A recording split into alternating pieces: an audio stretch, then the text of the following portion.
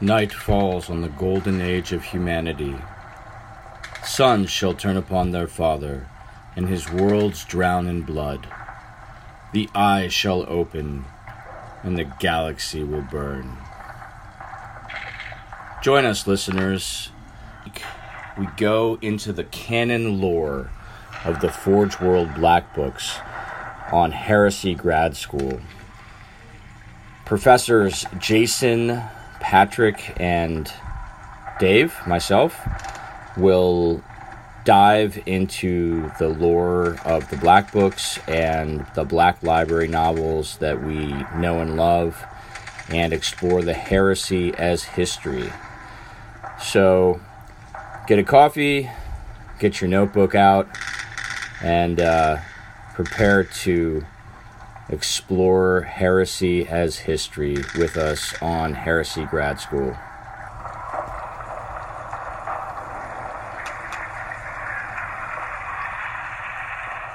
Hey, good evening, everybody. Welcome to another episode of Heresy Grad School with Professors Dave, Jason, and myself, Pat. We're finishing up our coverage of the Coronid Deeps. I know some of you were disappointed with last week's coverage because we only got about 25% of the recording. Sorry, the machine spirit died on us. We've eased Craig's soul as far as recording, so we're hoping for a good recording this time.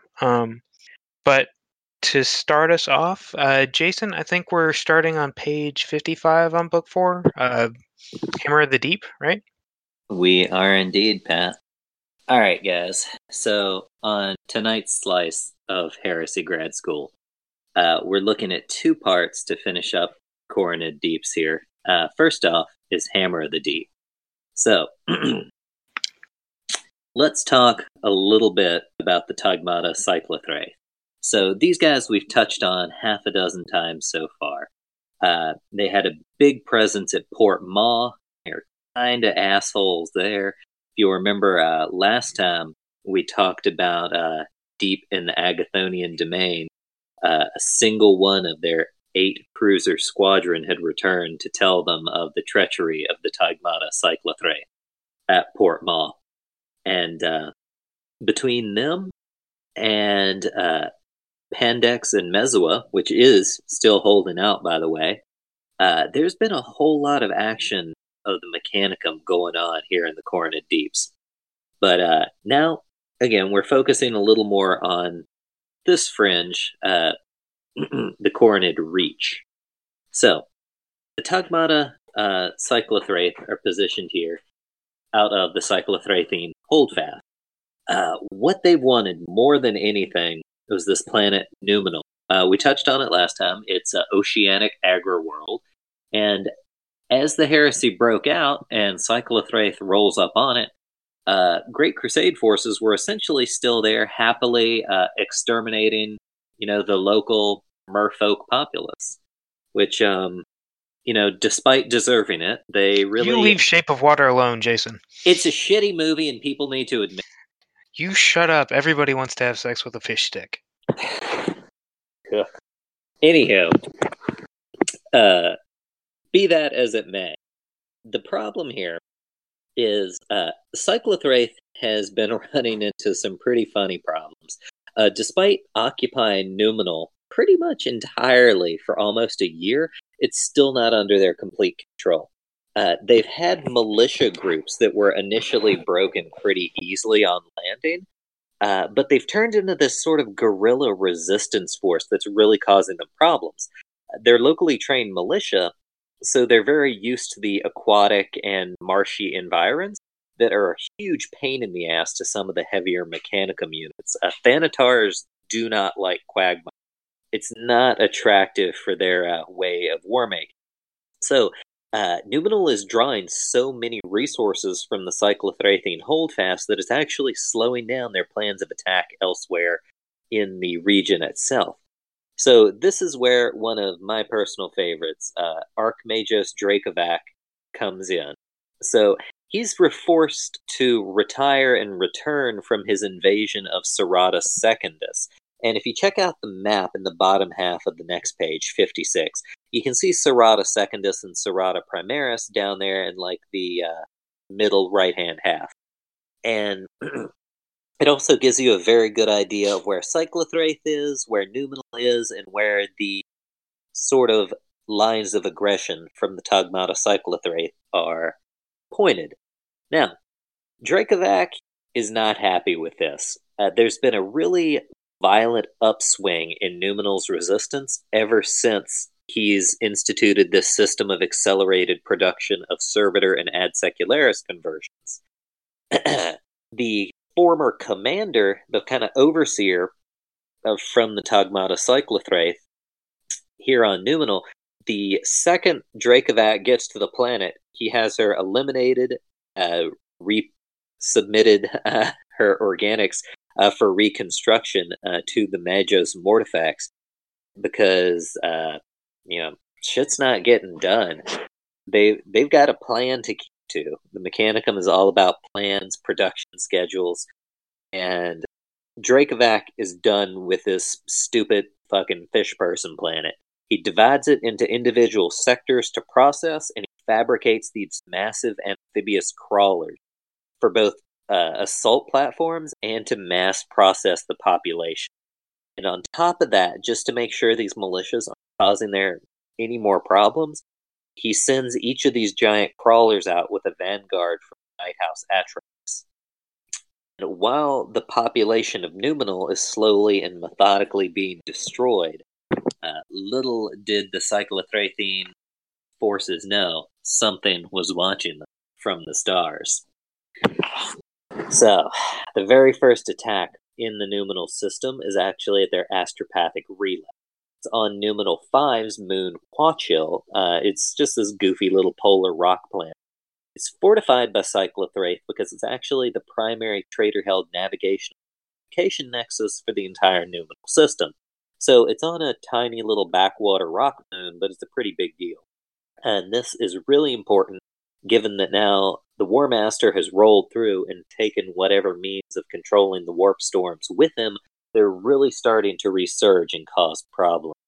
So Quachil's first hint that something's kind of awry is when this ramshackle-ass flotilla of freight haulers and warp dromen just shows up on its front door.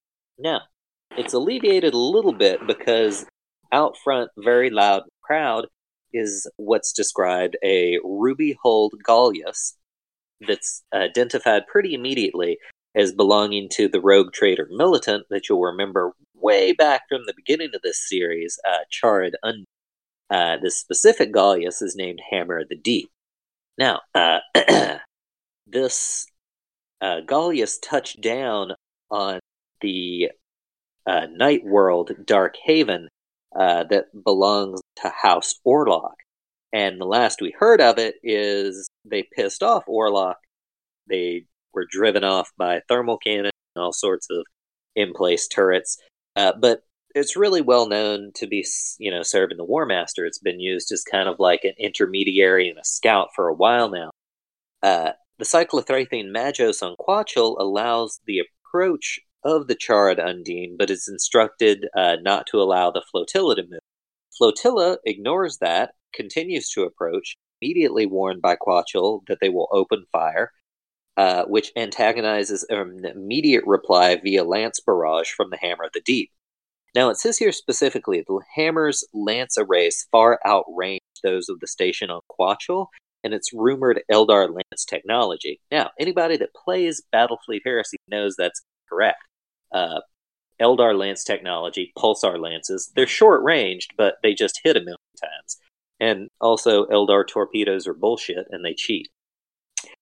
But the Hammer knocks out a lot of the defensive batteries, and several of these large warp dromons just break off from the flotilla to advance on Quachil. And from the very lead vessel detaches a Legiones Astartes strike frigate, a Pelium-class corvette in white and blue, from the 12th Legion. The strike cruiser clears the way for the dromons that land behind it almost completely unengaged. The dromons land, they disgorge scores of Dracozans Solar Auxilia, main battle transport, along with Solar Auxilia augmented Lehman Russes, all of these vehicles bearing the green and white heraldry of the 60th Expeditionary Fleet, Solar Auxilia, and the white-crested Spartan helm of Agathon. So, the plant on Quachel puts up a token to auto-defense turrets, walls, tarantulas embedded everyone. The Dracosans essentially just run over the tarantulas and plow up mines. The Solar Auxilia have been doing this for literally decades. They know how to storm a bastion. Dracosans come more or less fitted consistently with Demolisher cannons, which make short work of the curtain walls. Vanquisher Lehman Russes eliminate the turret and gun emplacements with pinpoint accuracy AP shells, and the Corvette descends to super low orbit to hover above the station's Auspex towers to drop ray armored Astartes with jump packs directly into the station. And above that, the Hammer of the Deep and its associate, ramshackle flotilla turn towards Numenal Astropathic Relay, secured. So, one thing I wanted to talk to you about, this is something that's really important to both Dave and myself, the Dracovac Archive. So, Dave, you want to tell us a little bit about this? Yeah. So this is some really cool foreshadowing and linkage into sort of the next millennium. And I'll just go ahead and read out. There's a cool little call-out box on page 57 in the upper right-hand corner called the Dracovic Archive. But it says, the infamous Dark Mechanicum Archmagos Yelov Dracovic first rose to prominence in the Horus Heresy during the Wars of the Coronid Deeps, and would go on to become one of the most accursed and hated figures of the Dark Mechanicum, declared heretic ultima by the Great Synod of Martian Unification, and held responsible for, among other atrocities, the genocide of Goth, the Lucian travesty, and the death of 17 worlds of the Dania League. His long war would extend far into the Great Scouring and beyond, and his ultimate fate was yet to be ascertained, when his warship, the Sacra Astra's abandoned hulk, would be recovered adrift in the Maelstrom. In its encrypted data archive would be found much of the extant knowledge of the Dark Mechanicum now possessed by the Adeptus Terra. This dark archive contained many unexpurgated strategic reports, personal analysis, and Jinn data from Dracovic's many battles, including a detailed account of the counter-invasion of Numenal on which this record draws. So that's pretty fucking cool. Absolutely. I mean, this is where so much of what the Loyalists as a whole know anything about the Dark Mechanicum. Oh, I did want to. I did find something the other day, Jason, as we were kind of getting ready to re-record this. I went back through maps, and I think in our last recording, I don't know if it made it to final production before Pat pulled it down, but I said I have no idea where Goth is. Well, I do know where Goth is now. The very first blowout map in Book 4 is called the Carta Imperialis, Coronus Thol. It's that really cool looking kind of old school, navigator style map. In the very bottom of the Cyclops is a planet called Goth. And even cooler, I should probably save this to the end, but I'm just going to spoil it now. If you go to the Battlefleet Gothic book and the Cyclops cluster, you will be able to see that the Cyclops cluster is indeed there. And did you know there's something in the very back part of the Battlefleet Gothic book that's kind of like got a warp root blowout?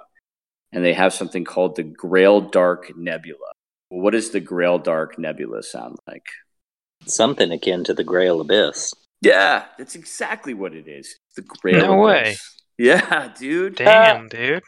So And So that ladies was and cool. gentlemen, this is why I merely admin this podcast, and Jason and Dave do all of this amazing research. So, Dave is our consummate rabbit hole expert.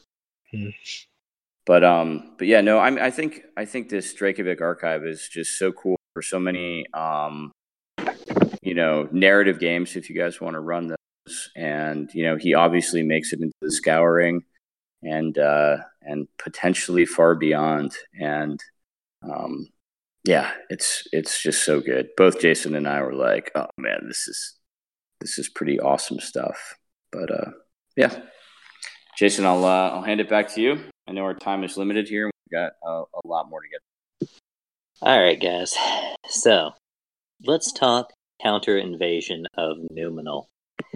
This is incredibly fast. This is essentially an interstellar blitzkrieg. No more than 5 hours since the attack on Quachel cuts the communications between there and Numenal.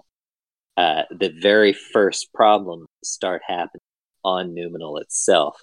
Now, the possibility of a full-scale counter-invasion was not even something that had been considered by the Cyclothracian Magi. They'd not run or assessed any of the calculations behind it, never even considered it something that was feasible. So, the Hammer, the Deep, and the Flotilla hanging out with it already achieved orbital supremacy within 5 hours. The Dromans and the Haulers that are with it are armed and armored far beyond what would normally be expected. These aren't just like giant space freighters. Somebody's taken the time to add weapons, to add armor on top of their cargo capacity. Even so, to the point that Drakovac's forge ship, the Sacra Astra, like we just mentioned, is heavily outmatched and is forced to retreat behind the planet. Now, Dracovac issues an immediate planet-wide recall for every Cyclothracian force from population processing. The invaders make a mostly uncontested landing, targeting a large and sparsely populated archipelago in the northern hemisphere. This is a few hundred kilometers from the densest Mechanicum base, which Dracovac has just recalled all of these forces to. 7 hours after this landing, the very first Mechanicum assaults start happening. Now, these are just small exploratory things. They're not designed to do a whole lot of damage. They're designed to see what's going on. Recon servitors during these assaults assess the invaders. It's something between 30 to 40,000 solar auxilia with several thousand attached armored vehicles. They all sport the iconography of the 60th Expeditionary Fleet, despite the fact that's been defunct for decades now. But they sport unit markings and numerals not matching any historical data. These are completely undocumented units. The invaders also, oddly, are not attacking. They're fortifying their landing zone. They're building prefabricated defensive lines and supply dumps. They're seeding minefields. They're digging trench works. They are digging in where they came down, and they are not planning on moving. Now, these are obviously Agathonian forces, but they're no Agathonian warships in orbit. They've actually refrained from large orbital bombardment outside of a few orbital batteries that would have impeded their landing. They haven't really tried to attempt to breach any of the void-shielded bastions that the Mechanicum have set up, which immediately is calculated by the Cyclothracian Magi is trying to take the planet as intact as possible. This leads Dracovac to posit that this is an obvious beachhead force to make a landing zone for more coming in later. So his plan is to keep consistent pressure on this landing force to keep it, tied up while he amasses a secondary force even larger than his first Mechanicum force to kind of cut the head off the beachhead and eliminate it post-haste. So these 30 to 40,000 solar auxilia are led by the gentleman, well, quote unquote, we talked about last time, Iraton Masad. This is the guy who marched into the Agathonian parliament and opened fired with Volkite weaponry, took over the entire miniature system in a military coup, brought them onto a war footing, and he's now holding down things here. Now, Mossad has a very special relationship with the Mechanicum. He's fought beside them numerous times. He knows the ins and outs. He knows how they're powerful. He knows what the drawbacks of automata are. This is why one of the first things he did when equipping his Solar Auxilia is to bring mass amounts of blast chargers, which come into play a little bit later. All of this time, Dracovac has been assembling his Iron Horde. Battle servitors form, large boxes to protect Triaros and Kriaros tanks. They form an 11-kilometer wide front to present to the Solar Auxilia here. Now, the Solar Auxilia have entrenched basilisks, but it's largely ineffective. Very few automata losses. They're pretty much just picking off small ad secularis and scratching the paintwork on some of the bigger vehicles and automata. Now, the Mechanicum use this strategy very often, but what they do is they bring a large, solid wall of Castellax forward to give the Vorax, smaller, much more nimble machines, time to dart forward from lines a couple hundred meters from the enemy where their rotor cannons and very soon after the lightning guns and power blades can make the most out of their shorter range. Mossad orders his blast chargers fitted across his lines, and they roll through these just like old school, guys with muzzle loading rifles. They fire the blast chargers, rotate, fire again. The very first wave of Vorax all but disintegrate, and even some of the larger Castellax stagger and have void fields collapse on them. The Agathaean infantry are able to rotate just like muskets, while their heavier rapier gunners target some of the more heavily damaged Castellax to bring them down. After about 4 of these blast charger waves, only some of the heaviest Mechanicum units are left. Things like Krios tanks, Thanatars. The Thanatars are more or less impervious to pretty much anything that's not going to knock a tank over. Blast chargers are basically going to bounce off their armor. Even these heavy rapier batteries aren't doing a whole lot. So they remain stationary, kind of making hell for anything they can reach with plasma mortar fire. And there is a wasteland between these lines. The Agathaean infantry aren't going anywhere, and the Cyclothrathene Magi are not willing to risk the movement and their bodyguard units to try and get there. So this is actually a massive undertaking from the Cyclothrathene Mechanicum that has just been completely stopped in its tracks by mortals. Now, last time, Dave, I remember you had a few pretty interesting words to say on Mossad here. Yeah, I think it's important for a very calculated strategy on the part of Iraton Mossade or Mossad. He does not want to fight a protracted battle on Numenal where he has to go after individual, Mechanicum elements, and that may play to the Mechanicum's favor because they are more heavily armored, and they can often outmatch individual Solar Auxilia units with ranged weapons, etc. So Mossad really is,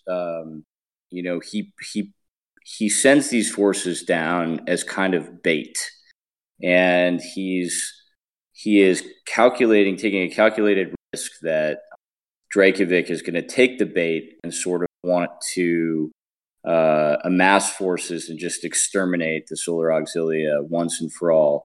And the old general proves once again his tactics, strategic knowledge, because he gets Dracovic to sort of take the bait, and you will soon see how it plays out. But yeah, man, I mean, this is my army, right? This is the 1,522nd Solar Auxilia, the Lord Marshal Zone, and Mossad is sort of my hero. He's the old general that comes out of seclusion when things go south. And I did want to mention there's a sort of altruistic. There's a very good reason why he attacks Newman. And if you want to flip to the part of the Coronid deeps that Jason and I have kind of referenced throughout this deep dive, the where it goes through the planets, that Numenal connects a number of very significant routes. And so whoever controls Numenal and the space around Numenal will be able to deny access to those warp routes. So this is a calculated strike by Mossad so that he can maintain access both to Port Maw and other parts of the Coronid deeps. So certainly by no means is this altruistic. It's very calculated, and Mossad, he's a very calculating guy, and we will see more from him. I mean, the dude's old as dirt, right? I mean, so he's seen a thing or two, so he knows what he's doing. Yeah, he's at least 200 standard years old. Well, I think they describe him right in the section we're currently in, like that essentially he's holding on with like tons of augmetics and things like that. Yeah, he may be as sort of mechanicum as Dracovic, right? I mean, he might not have organic components than the Arc Magos, but he's certainly more human, I think. This is my biased opinion, Jason, down on very different sides of this, which hopefully keeps it entertaining for the listeners. Absolutely. So Dracovac is one of my favorites because he's basically a Saturday morning cartoon villain, and that's hilarious. But I'm a very big fan of Mossad myself, too. Just like the thought of him standing at the little command pulpit of his tank in this, like, bioorganic, like, combat chassis that's been built for him so he can hang on long enough to, bring the Agatheians back to something, they can be proud of, like the ideals of the Great Crusade. That paints a pretty terrific picture. But speaking of pictures, Dracovac is getting a pretty upsetting one right now. He's watching from about 100 kilometers out to the east. His Jinskeen is relaying everything from networked automata to war machines to servitors to cyber ocularis. He's essentially processing and rolling through hundreds of individual feeds of data and compiling all of it. And what these compilations are telling him is the losses right now in the Agatheian incursion have resulted in more casualties than the entire previous 2 years of campaigning put together. These humans are showing uncalculated levels of close-range firepower, superior tactical cohesion. Now, this is definitely different from the Mechanicum. The Mechanicum are used to humans as essentially a resource. They're there to be harvested when they're needed, servitors when they need ad secularis. They can, more or less press gang a planet and turn them into what resources they need. They're not used to concentrated defense and resistance. They're used to things like the Obed militia when they initially landed on Numenal, putting up a token resistance and then breaking and running before them. So this is something new. In the other direction, the Mechanicum is not new to Mossad. Again, he knows what drives them, what strengths they have, and what problems they have. So right now, Numenal is starting to see a lot of secondary landings and incursions at other locations. Also, native resistance movements are starting to become a huge problem because of this contraction of the Cyclothrathine forces. Riots are starting up at these massive processing centers, all of these calculations are showing the Mechanicum losing control of the planet, but victory still being achievable if they can purge this initial landing zone.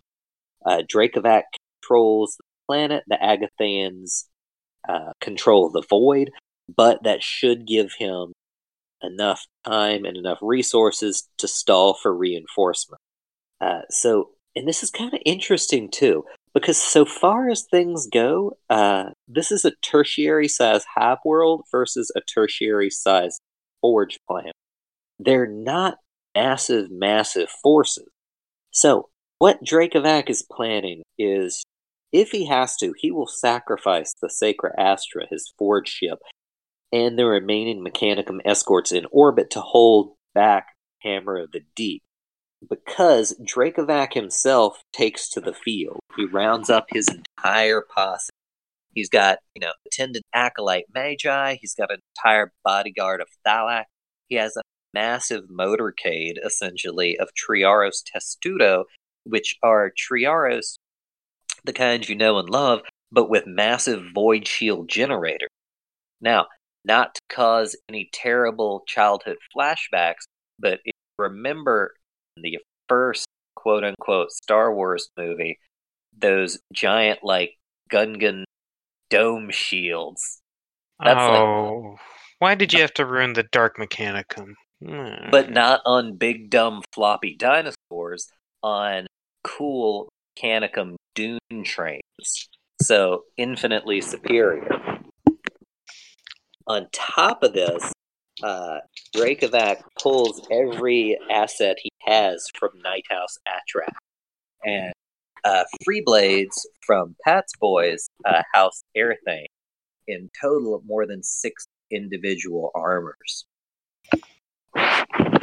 Now, this entire massive convoy is headed for this beachhead. So, Mossad may be kind of old, but he is wily like a fox. He's concentrated his forces specifically, like Dave was saying earlier, to provoke this kind of response, to provoke the Mechanicum into concentrating and contracting his forces all across the planet.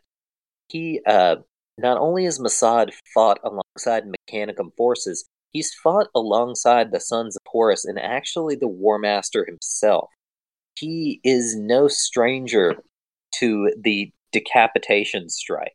Instead of having a long, drawn-out, protracted campaign across Numenal, he's forced the Mechanicum to contract to this one point of resistance, and he's going to wipe them out all at once. So, this is where he puts the last phase of his plan into play. The Hammer of the Deep releases 2 massive Cobalt-class heavy assault landers. These are said, speaking back to Agathan's age, we touched on last time, it may not be a massive forge world, but it is an ancient hive planet. The Mechanicum ships attempt to block these landers, but they're in turn blocked by the Gallius, intercepting them in order to give the assault landers breathing. So the landers again experience only token resistance, barely avoid crashing into the Mechanicum convoy, and instead set down nearby in open scrublands. And they release a massive night posse. This is more than 50 armors in the quartered sable and amethyst of House Orlok, which is, consequently, Dave's night house. Now, up until now, we basically haven't heard from them since the very beginning of this entire series. Charred Undine militant rogue trader touched down on Darkhaven, allegedly got driven off, which actually happened. The ship was captured, and the leader of House Orlok did not get much of a response for his request for information aid. So, next best thing, he goes more or less next door to Agathan, just when Iraton Mossad is staging his military coup, and they join forces. Yeah, Jason, I think it was a little more, it was a little more jaded than that, right? I think House Orlok was for a new home, and the terms for House Orlok lending their entire knight household, because I think they only left a couple knight chassis back on their former.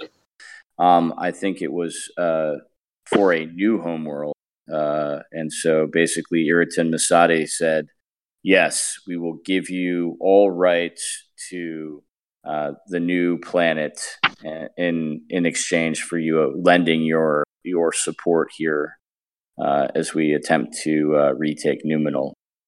So, agreed. I was just looking up the name of the planet here. So Ireton Masad offers House Orlok dominion over the planet Whitecheval for the oath of his house. Excellent. Same page, same paragraph. Perfect.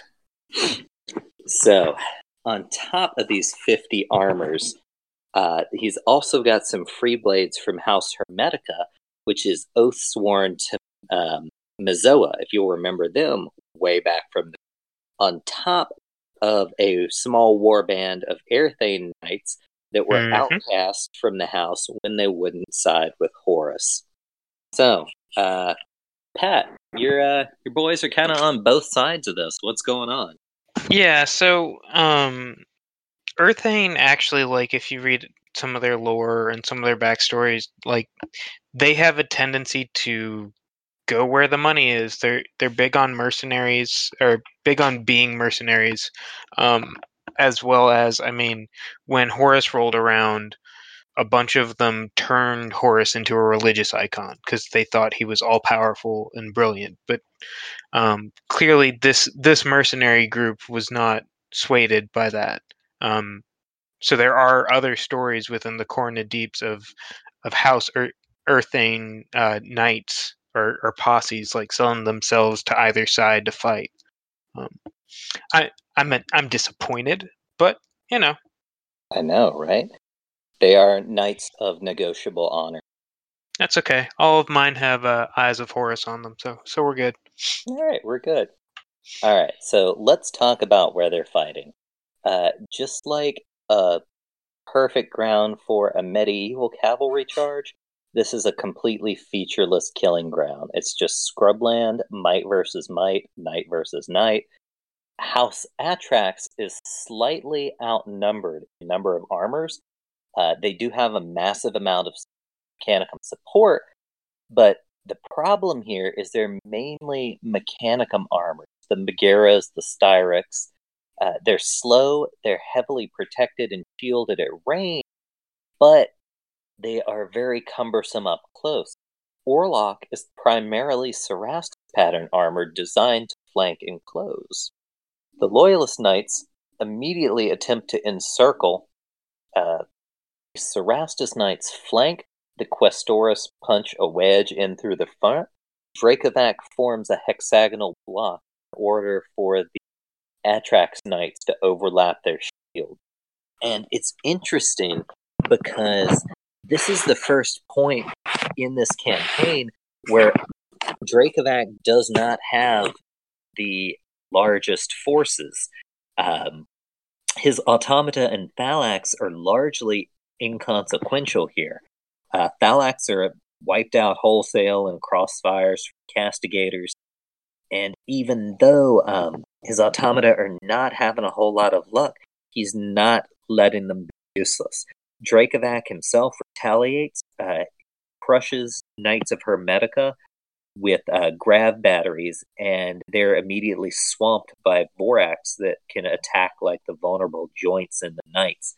Dracovac himself tears pilots out of their control thrones and liquefies them for spiting.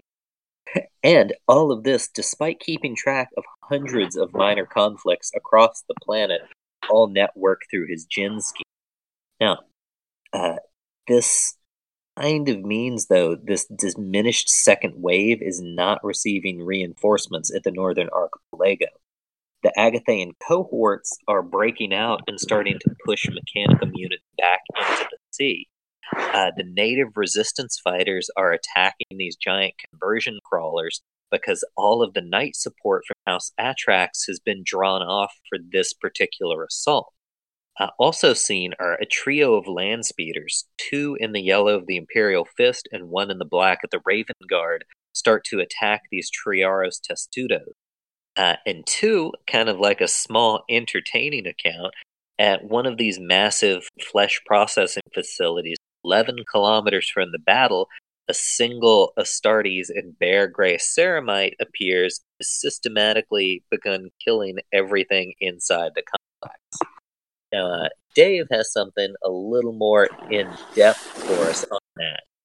Yeah, this might be, the final call out for this deep dive we've done on the Coronid Deep. So I wanted to make it good, and appreciate that, Jason, for saving it.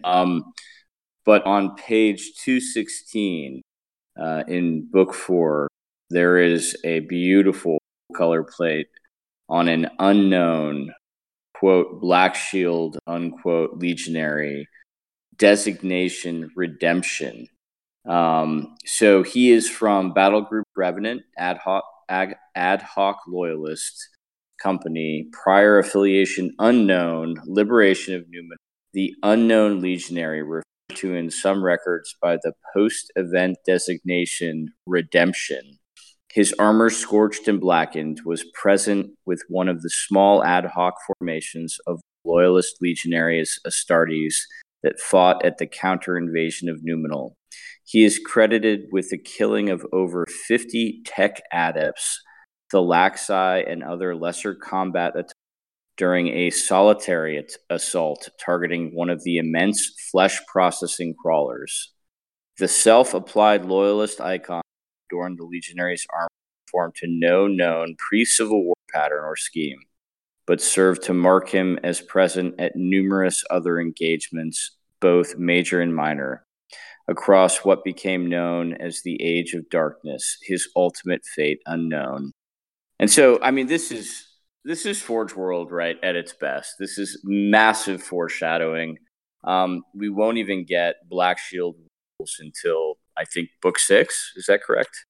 Yeah, sounds right.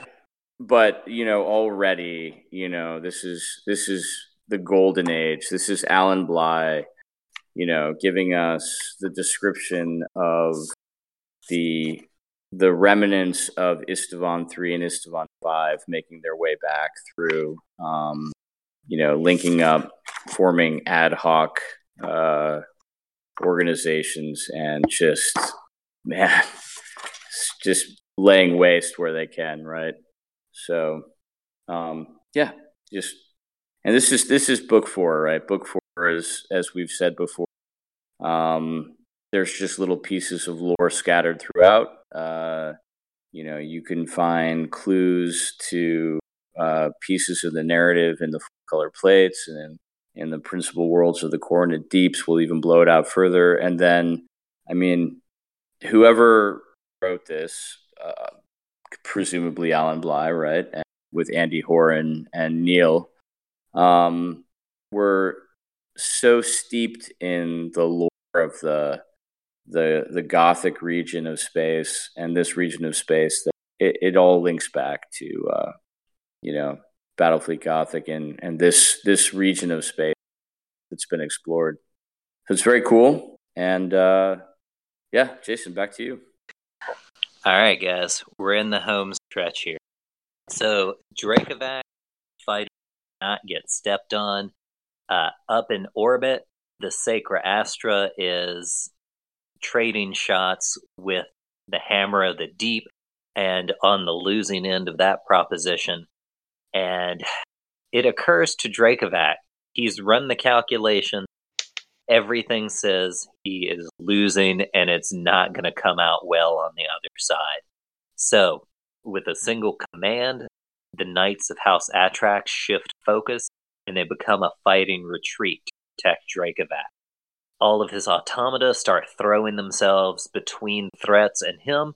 He makes it to the dockyard, leaving a trail of sacrificed knight armor and automata in flames behind him. He blasts off into space in an honest to God supervillain Rocket. He might as well be hanging out of the side, shaking his fist, screaming into the stars, "I'll get you next time, Mossad." And he sends the command for every single one of the remaining mechanical forces on the planet to kill any living thing until they themselves are destroyed. And with that, the conflict of Numenor comes to a entertaining end. Now, this has taken us, I think, 9 episodes to get through the War of the Coronid Deeps. But admittedly, this is only the opening phase for the war in the deeps themselves. Engagements going on 4 weeks after Numenor is where this Agathian war fleet shows up next to attack the war arcs of the Tagmata Cyclothraith, Sarada II. Checking back to that little map on 56, you can see how they're all in a little line there. This time, far different. They're not victorious. They're repelled with considerable loss. But, however, they do force the Mechanicum to contract and reinforce previously captured domains because, as Mossad has proven, these humans do not follow the patterns and the calculations Mechanicum are used to. Way back over in Gethsemane, the raid there on that rainforest world is only the first of the Red Talon's attacks here. A Sons of Horus battle group is dispatched specifically from Port Ma. There are all sorts of attacks through the Grail Abyss going on. The Cyclops cluster is a flaming turd stack. Even really heavily subjugated Manichaean Commonwealth, there's no certain victor to any of that. In his bid to steamroll through the galaxy as quickly as possible to get to Terra, the entire Heresy in this rocket boosted, steam towards Terra, the War Master leaves a lot of wreckage behind him. And war is still going on in these systems long after they've been forgotten about by the Primarchs. Time and time again, we've touched on things that the Imperium at large only knows about because the 30K equivalent of a black box has been acquired from orbital pile of wreckage decades down the road from the encounter. And this, I think, is something Forge World does time and time again throughout its books. Not just giving you the green light to make your own stories, but telling you, absolutely, go out, do it now. This is all yours. Have fun with it.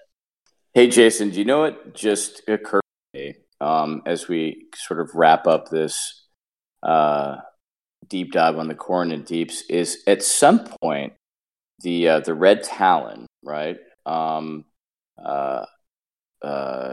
must link up with forces from Agathon because they combine on that raid on Bot. What's that crazy?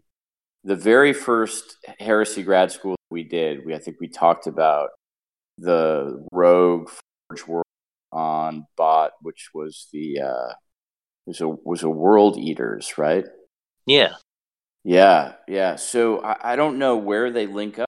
I don't think it doesn't get into that book 4. So maybe book 6.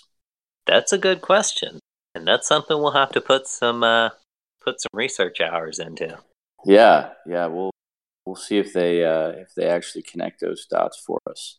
But no, man, it's been a lot of fun. And if you guys have been following us from the beginning of the Coronid Deeps, then thank you very much. And this part of it is over, but it's not over because we are going to get into the vassal-bound Dark Mechanicum.